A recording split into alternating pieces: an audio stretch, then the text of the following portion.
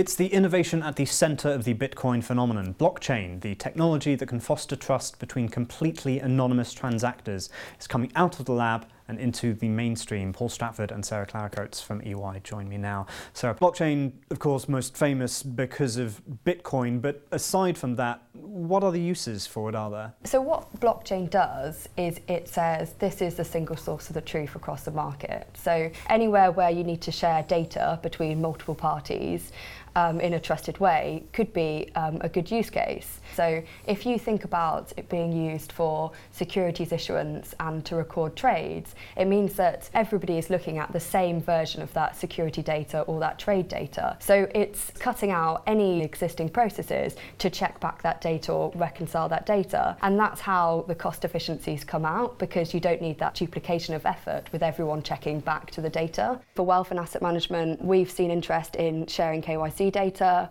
or in fund transfer agency. And anywhere that the use of a blockchain could cut out data confirmations or reconciliations could have a good cost efficiency for asset wealth managers. It's probably worth recognising that there's something like north of £1 billion has been invested in blockchain technology. So the financial services industry is definitely taking this seriously. So what does that mean for operating models for asset wealth managers? So if blockchain starts to be used in capital markets in any meaningful way, asset wealth managers will want to participate. Post-trade confirmation and settlement processes are likely to be very different on a blockchain. So actually what we'll see in the short term is more exception and manual processes. In a utopia view, where all portfolio assets are recorded on a blockchain, we could see significant cost efficiencies. Yeah, I think we feel the transformational nature of blockchain is such that not all the use cases have come to the surface yet. And so it may be a number of years before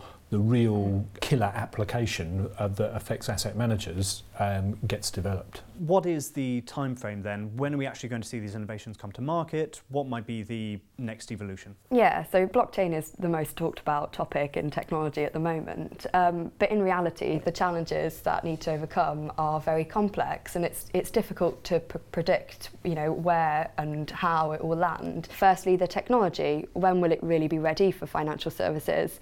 Secondly, the regulation. Will blockchain solutions fit into the construct and the language of the existing law?